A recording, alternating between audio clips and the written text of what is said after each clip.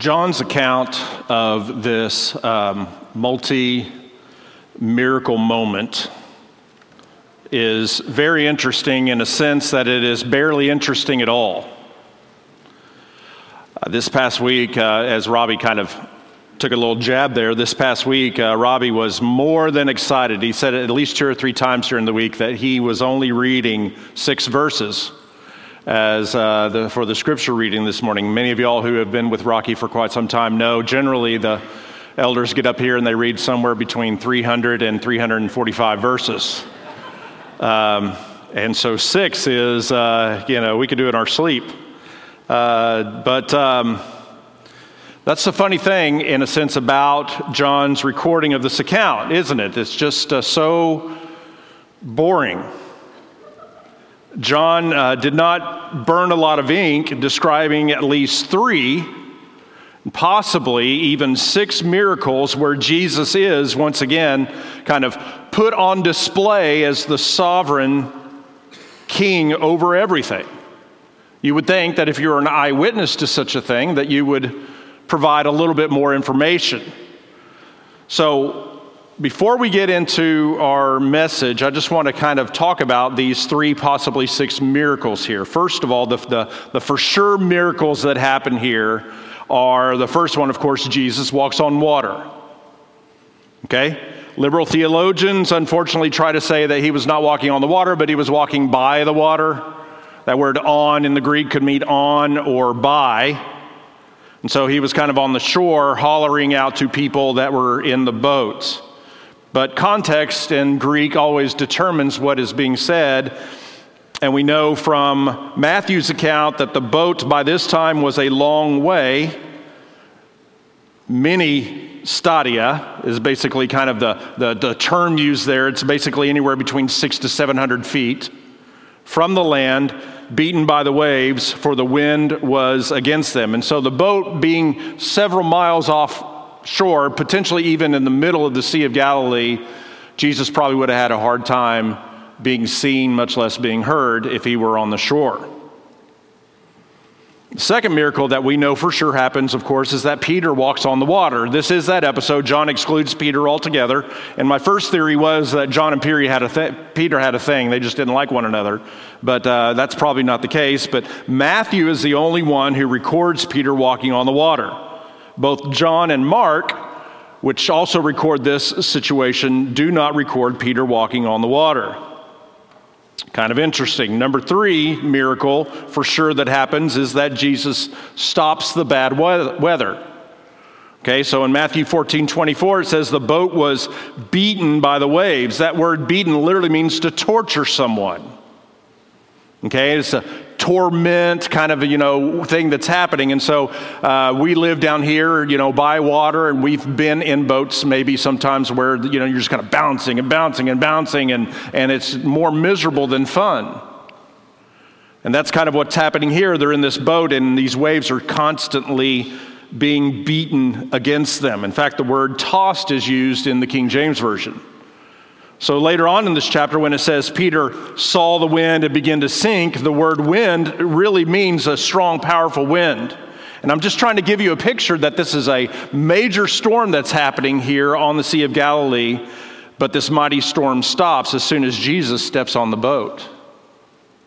Literally, I could almost, if you knew the story and you were back then, I can see a lot of people just watching for his foot to hit. First thing on the boat, he steps over and then boom, and then there's peace.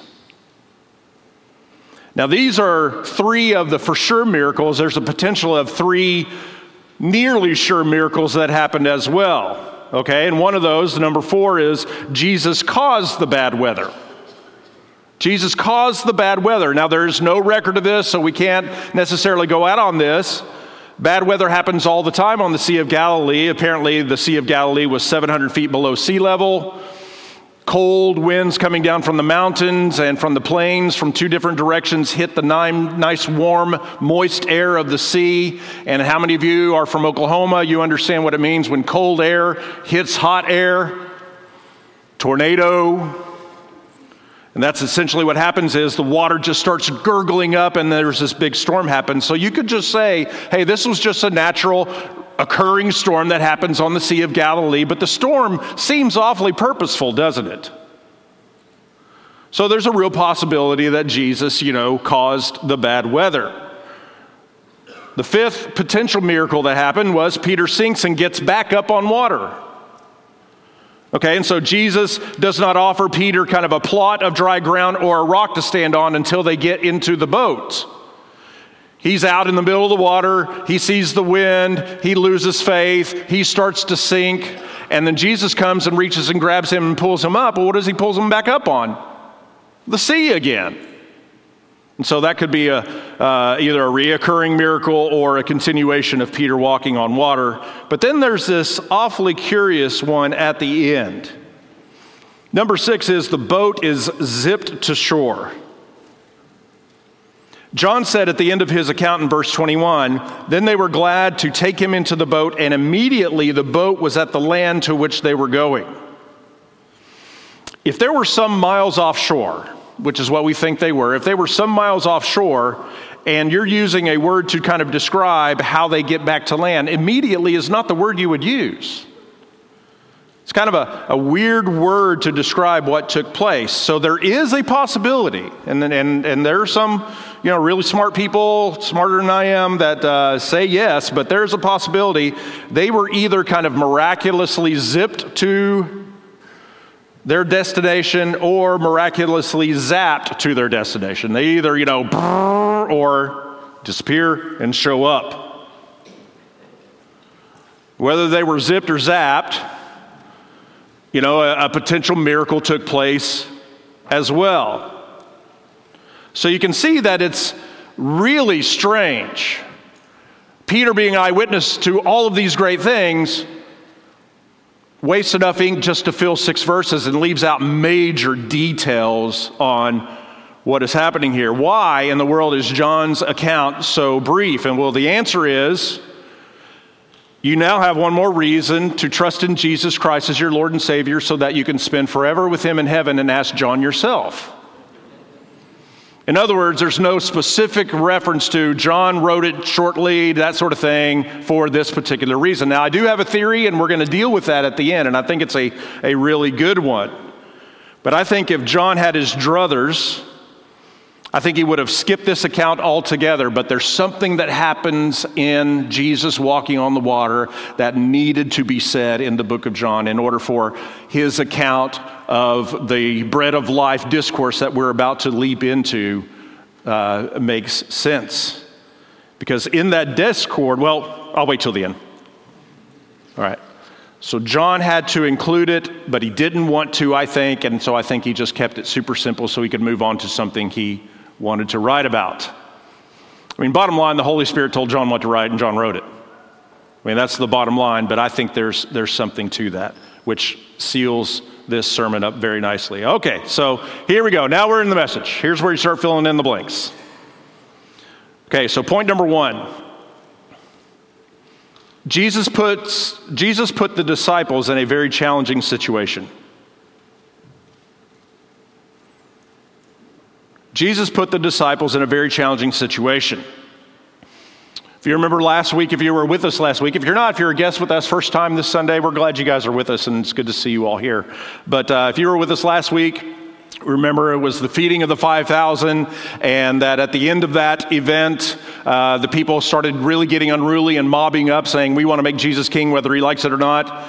And Jesus, caring for his disciples, said, you guys get on the boat and get out of here. And then, but he does tell the folks, because he's the Son of God, he can do whatever he wants, but he does tell the folks, disperses the people, and then he goes up onto a mountain to pray as they're going out on the boat. But putting them on the boat and saying, go to the other side, was for them, for the disciples, a very challenging situation. First thing, letter number A, is it was physically challenging, okay? So this was a physical challenge. Now remember, we talked about how tired the disciples were. They had just gotten back from being sent out to preach the word, to cast out demons, and to heal. So that was probably a several-day trip. They came back to give their report. Jesus says, get in the boat. We're going to go to a desolate place because you guys need to rest. Okay, and so he recognizes that they're tired. They get in the boat. They come to shore, and all of a sudden there's several thousand people there. And then they just probably went, oh, you got to be kidding me. And then that was the one time I quoted Pastor Kent Hughes as these guys getting people to death. And so in that situation, if y'all don't mind, I am going crazy here with this jacket. Is this weird? I'm sorry if this, I'm sorry, it's warm. I know that was odd. I apologize. But this was a physically challenging thing. So they get off the boat and they minister to these people for the entire day. Jesus healing and teaching, and they're, kind of fielding the situation and that sort of thing. And then after that, you have the feeding of the 5,000, and that takes place, and I'm sure they're kind of walking around serving and that sort of thing. And so they are physically spent, and now they get in a boat, tired, beat down, and all of a sudden they face a storm. John said it was a strong wind, and they had only rowed somewhere between 3 to 4 miles. Mark said they were making headway painfully, and the wind was against them. Matthew says they were beaten by the waves, and they had been rowing much all night. Because remember, it kind of starts in the evening when the sun is going down, and Jesus doesn't come to them until the fourth watch. And the fourth watch basically is between 3 a.m. and 6 a.m.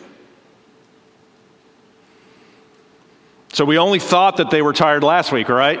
I mean, they are exhausted at this time. This was a physically challenging thing that Jesus had put them in. But not only that, the second thing is their faith was challenged. So that's point B. Their faith was challenged. And of course, the most obvious example of this was Peter. In Matthew 14, verses 30 and 31, says, when Peter saw the wind, he was afraid, and beginning to sink, he cried out, Lord, save me. And then in verse 31, it says, Jesus immediately reached out his hand, took hold of him, and said, O you of little faith, why do you doubt? So Jesus gives the reason why Peter starts to sink, and then rebukes him for it. His faith was challenged, and he failed the test. This was a thing that really challenged their faith. But also, the third thing is, letter number C, is their intellect was challenged.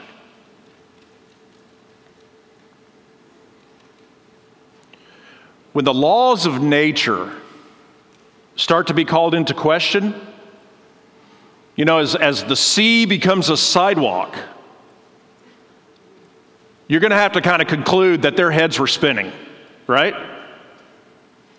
I mean, things like gravity, things like you're going to sink if you stand on water, things like when you inhale, oxygen comes in, when you exhale, air goes out, that sort of thing. These things we kind of take for granted are just kind of normal things, and all of a sudden they're being challenged. When you have been rowing for hours, beaten by the waves, and the storm quits immediately when the Lord sets foot in your boat, that is a mind-blowing moment. When Jesus comes walking to them on the sea, and their first conclusion is, it's a ghost. Because no human being can walk or float on the top of water. It had to have been some sort of apparition, some kind of ghost that just showed up. But it's a human being that gets into their boat. These are the things that are just literally at this point probably just rocking the disciples' world. And Jesus had to put them in a really, that had to be a very challenging situation when you really think about it, didn't it? Point number 2, Jesus comes to them on his time clock. As was said before, Jesus came to the disciples in the middle of the night, the fourth watch. John points out it was now dark and Jesus had not yet come to them. In the case of this story, it was for some reason more important for Jesus to go up further into the mountain and pray alone. But this is not really an unusual thing for the Lord to do, right? Remember the story of Lazarus being risen from the dead, where it says in John 11, It says, now Jesus loved Martha and her sister Lazarus. Okay, so there's the statement of fact. He loved them. Verse 6, so when he heard that Lazarus was ill, he stayed 2 days longer in the place where he was. Now we know it was to show his greater power in a sense that Lazarus had to die in order for Jesus to raise him from the dead. But if you were in the guts of that moment, not aware of the future, you would think, this is an awfully strange way to display love for somebody. When you have the ability in and of yourself to heal someone of any disease whatsoever, you've already proven it and that sort of thing, and then you hear someone who's precious to you is ill, and you say, let's wait about 48 hours. It's a very strange thing to do, but the Lord operates on his own time clock and for his own purposes. Isaiah 55 verses 6 through 9 says, seek the Lord while he may be found, call upon him while he is near.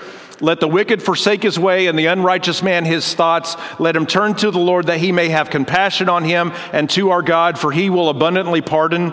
For my thoughts are not your thoughts, neither are my ways your ways, declares the Lord. For as the heavens are higher than the earth, so are my ways higher than your ways, and my thoughts than your thoughts. And what that basically means is, it says here that the Lord will pardon the wicked.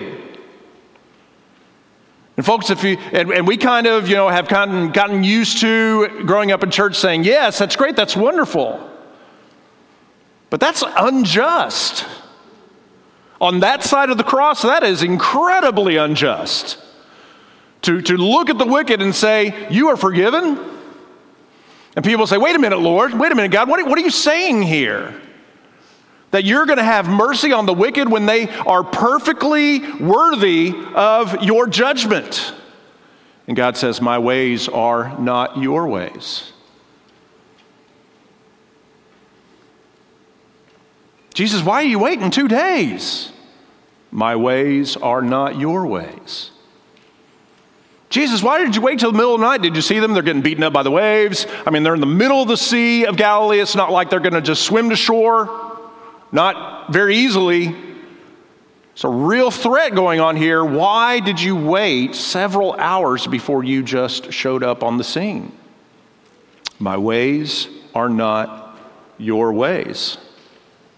Jesus operates on his own time clock for his own purposes. Point number 3. Fearful moments find their relief in Jesus. Fearful moments find their relief in Jesus.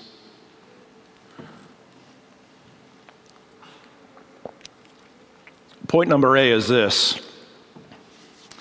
Their fear was real.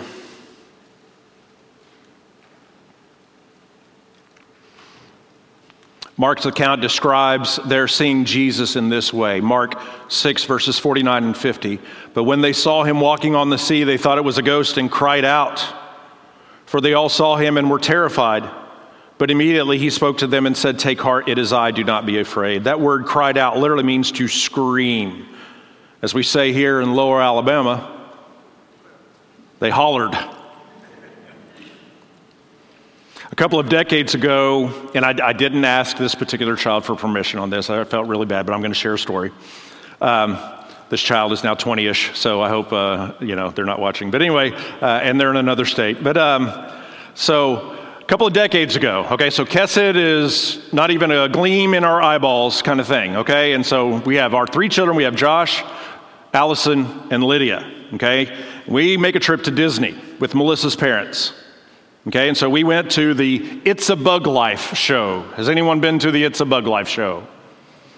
Okay, we're not supposed to give positive reviews to Disney, I know these days, but we went to It's a Bug Life show. Okay, and for some reason, and herding like cattle, you're kind of going in and finding a seat and that sort of thing. For some reason, our family kind of got split up. Okay, and so you kind of I was in the very back for some reason. Kind of towards the middle, you had Melissa and her mom and Lydia and I think Josh. And then at the very front, you had my father-in-law, Papaw, Earl, and he was there with Allison. He had kind of Allison on his lap and that sort of thing. So I'm kind of sitting in the back, and we're watching the show, and everyone's like, ooh, ah, and all the stuff that's going on, all the special effects.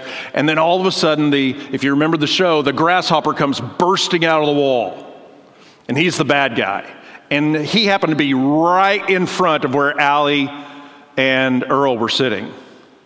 And my first thought was, that's not good. That is not good. And you hear over the crowd going, whoa, whoa, you hear, whee! And Allison just lost it. I mean, she just lost control and put a death grip on her papaw and screamed at the top of her lungs. In fact, so much so she just got so riled up that he had to leave early and just kind of take her out because she was so agitated. I mean, screaming in a scary moment is the signal to everyone else around you that you've lost it, right? You've lost it. In fact, our children try to do that to us, right? Come into the door and it's like, bah, and you're like, you scream and it's success. I cause my parents who are always in control to somehow lose control in that moment or something like that. I mean, you have fully given into the shock and fear of the moment, and the gurgling happens and the anxiety of the moment happens, and all of a sudden that stuff's got to get out, and it comes out usually in a scream. It's like a giant animatronic grasshopper blowing through a wall right in front of you when you're 3 to 4 years of age. I mean, she couldn't control herself. She had nothing to gauge this by. Explosion and just blah, kind of thing. Well, here it says that as the disciples are in the boat and they see Jesus, it says that they are terrified. And that's what that word means, literally to stir up, to agitate something. And they were literally just quaking in their sandals. Trepidation is another word that could be used there. It's just they were just torn up inside, and they, screaming and terrified in the situation. Their fear was real. And some of us know what that is.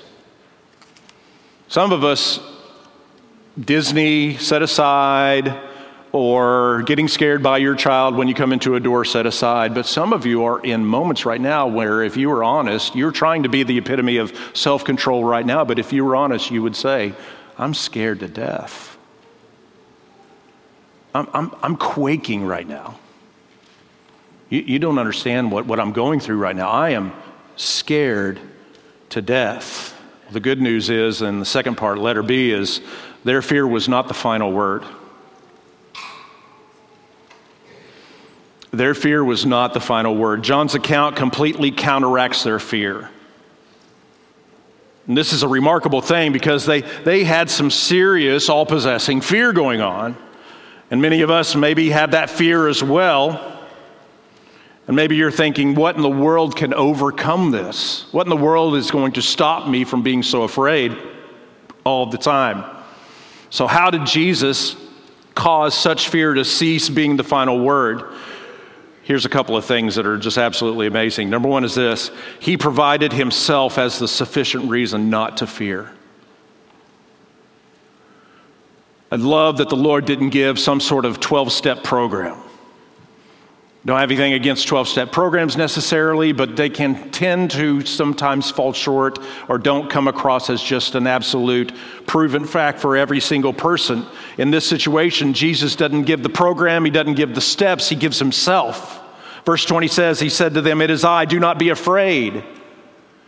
That it is I. Who is the I here? He is the one who has proven repeatedly that he is sovereign over all things. He's the one who changes water to wine, right? He's the one who creates food from nothing. He's the one who healed the lame man. He's the one who healed the official's son with a word. The official was miles away from home. The son was miles in the other direction. And Jesus said, when you go home, he's going to be healthy. He was. When he said, "It is I," the disciples could have said, "All right, problem solved. It is I." Okay, it's Jesus. Problem solved, because the Lord is sufficient for all things. But not only that, the second thing is he provided himself as the authoritative reason to not fear. He said, "It is I, do not be afraid." Now, it's a possibility. Robbie and I were talking about this last week, that it is I. Ego eimi in the Greek. It basically means I am. Which if you go back to Exodus, that's the personal name for God. Now, there's smart people who say this is just a perfectly good way for just saying it is I. Anyone would say ego eimi, and they would know that that just means it is I. Because it's linked to Jesus, does that mean he's kind of affirming himself as deity? And the answer is, I don't know. But it fits really well with the idea that he is claiming deity, because when he says, "It is I, do not be afraid," the "do not be afraid" is a command. And so essentially what he's basically saying is, Jesus is not saying, I am sufficient, I can handle this, do not be afraid, but he is also saying, because I am who I am, then you obey me and stop being afraid. Fearlessness is both a faith issue, a trusting in his sufficiency, but it's also an obedience issue. Fearless people who understand that the fearlessness comes from the very character of Jesus Christ himself understand not only that Jesus can calm their fears because he is sufficient, but Jesus ought to be obeyed. His authority should be honored. Point 4. And we will land the plane with this. John's reason and our lives. John's reason and our lives. Okay, so here is my, theory or whatever why John kept the story short. Okay, the disciples in the crowds who followed Jesus are about to, in the not Olivet discourse, that's another discourse. In the discourse on the bread of life, the everyone who's following Jesus, from his inner circle, the disciples or the apostles, to all the other hundreds of people that are just kind of hanging around or whatever, they're about to face a major line in the sand. You know what a line in the sand is, right? Cross that one. Cross that one. The Bugs Bunny cartoon where he does 1,000 of those until he finally gets someone to fall off a cliff. That sort of thing. And so draw a line in the sand, and it's a challenge. Are you brave enough to do this? Or are you this? Or something like that. And so they are about to face a major line in the sand in the rest of chapter 6. We're going to be dipping into that next week as we look at verses 22 through 40. And then Pastor Robbie, Lord willing, will be taking on the rest of chapter 6 in the next 2 weeks. So yes, verses 22 through 40. So whoever's reading next week, I'm sorry, elders, you're back to 392 verses at a time. Okay, so Jesus is about to say some hard things for the purpose of basically drawing the line between true followers and false followers. That's what he's doing here. He's been doing it up to this point. It does apply, but there are other things that we had to learn, and so we didn't necessarily deal with false followers and true followers. But he's about to draw a hardcore line on this issue. And believe it or not, up to this point, the jury is still out for the disciples. You kind of think, surely enough. Jesus says, eat my flesh and drink my blood and other things like that. He says, will you leave me and that sort of thing. And you would expect the people who are just there to see the tricks to say, oh, this is way too weird and hard for me, man. Have a nice day. But right now, the jury is still out for the disciples as to whether they would do something like this. You say, what do you mean? Well, if you look at Mark's account of Jesus walking on the water in Mark chapter 6, his account ends with verses 51 and 52, and it says, "And he got into the boat with them, and the wind ceased, and they were utterly astounded. And that "for" word is a powerful word here, for they did not understand about the loaves, but their hearts were hardened." Mark says the disciples, as a result of everything that just happened, were utterly astonished. That word literally means King James, for some reason, just can't contain this one thing in two words. King James says, sore amazed in themselves beyond measure and wondered. Wow. Basically, they were out of their minds astonished. And Mark gives a reason they were astonished. He says, for they did not understand about the loaves, but their hearts were hardened. They did not get the message the Lord tried to convey through the loaves and fishes. And that's just blows your mind when you think about it. I mean, I don't know necessarily how the Lord orchestrated the moment. Did he have kind of the baskets behind him where no one saw the fish just showing up and the bread just showing up, and then he started handing it out? Where they're, little children trying to see, and there's one, or something like that. Did the apostles, as they were carrying, a basket, that had about 20 fish and 50 loaves or something like that, get it to the crowd and just kind of walking and carrying it. And when they got it there, it was doubled already or something like that. I don't know exactly. The Bible doesn't explain exactly what happened, but 5,000 men plus people, so we're thinking probably around 20,000 people. If they had 3 fish each and a couple of loaves and that sort of thing, we're talking, thousands of pounds of food that shows up from nowhere. And so Jesus just kind of puts himself on display as, the sovereign over this situation, the sovereign over matter, being able to create things. He is the creator. He is equal with God. As God in the flesh, he was able to do the things he did. And so the message was sent, and it met with hardened hearts. And so the Lord says, well, okay. You didn't get it when I controlled the bread, a little boy's lunch. You didn't get it when I took a little boy's lunch and made a huge feast out of it. I'm going to take something a little bit larger. I'm going to show you that I can control the Sea of Galilee. I'm going to go a little bit bigger here. And they got it. Matthew says when Jesus got into the boat, the wind ceased, and those in the boat worshiped him, saying, truly, you are the Son of God.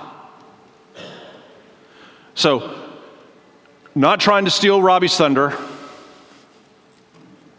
but as John gets on to describing the bread of life discourse, Jesus draws the line for these disciples in verses 67 through 69 when he says, do you want to go away as well? Simon Peter answered him, Lord, to whom shall we go? You have the words of eternal life, and we have believed and have come to know that you are the Holy One of God.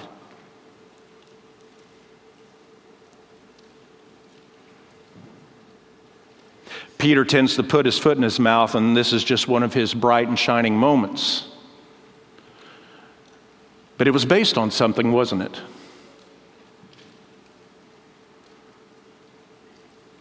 You have the words of eternal life. We have believed and come to know that you are the Holy One of God because you fed 5,000 people.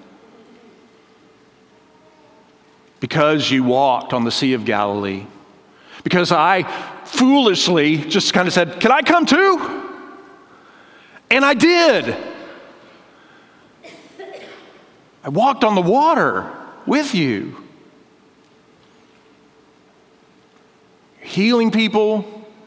All of these miracles are taking place and other things like that. And our conclusion is not, do it again, Jesus, do it again. Our conclusion is, you are the Holy One of God. And we worship you. We give you the reverence that you so wonderfully deserve. You say, wait a second, your point was John's reason and our lives. And we'll end it with this. I pray that when the Lord puts us in challenging situations and he operates on his own time clock, not ours. He operates on his time clock for his own purposes, and in the darkness and fear, when he finally comes, my prayer is that he will not be greeted with hardened hearts. My prayer is that he will not be greeted with hardened hearts because you're exasperated, because you're tired, because you are just overwhelmed with problems, health issues, broken relationships. Whatever the situation you find yourself in the darkness and fear when he finally comes, will he be met with a hardened heart? Lord, I needed you 2 months ago, and you're here right now. No, thank you.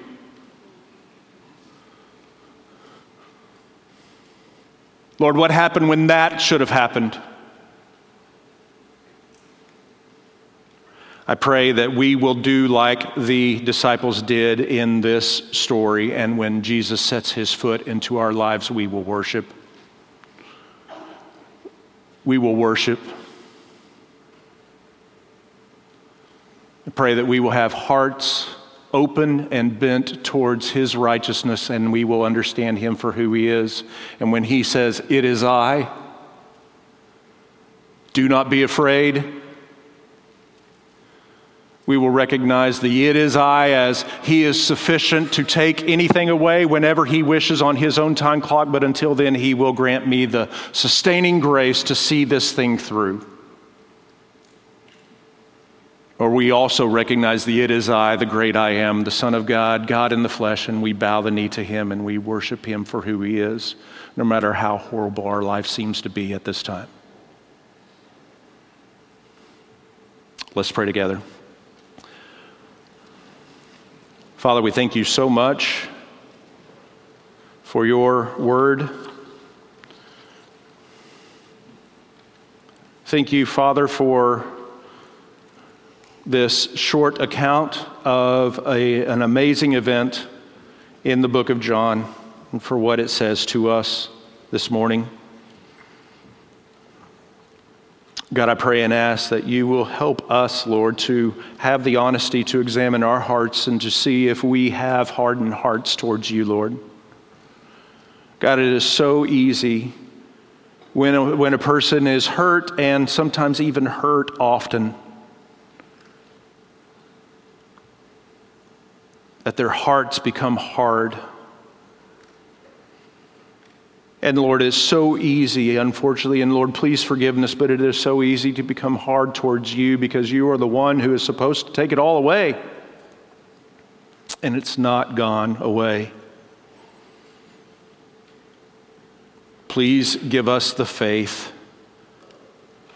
to look past our circumstances and our own selfish, sinful hearts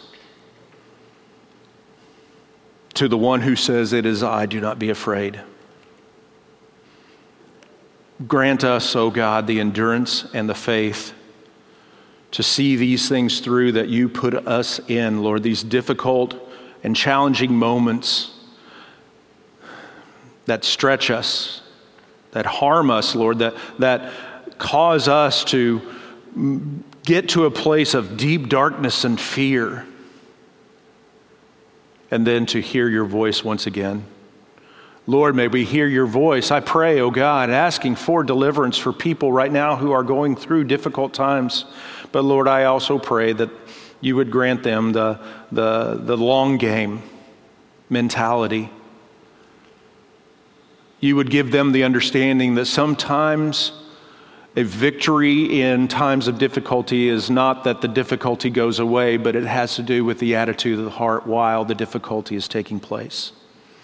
And so I pray that they would display your greatness and your glory despite their difficulty.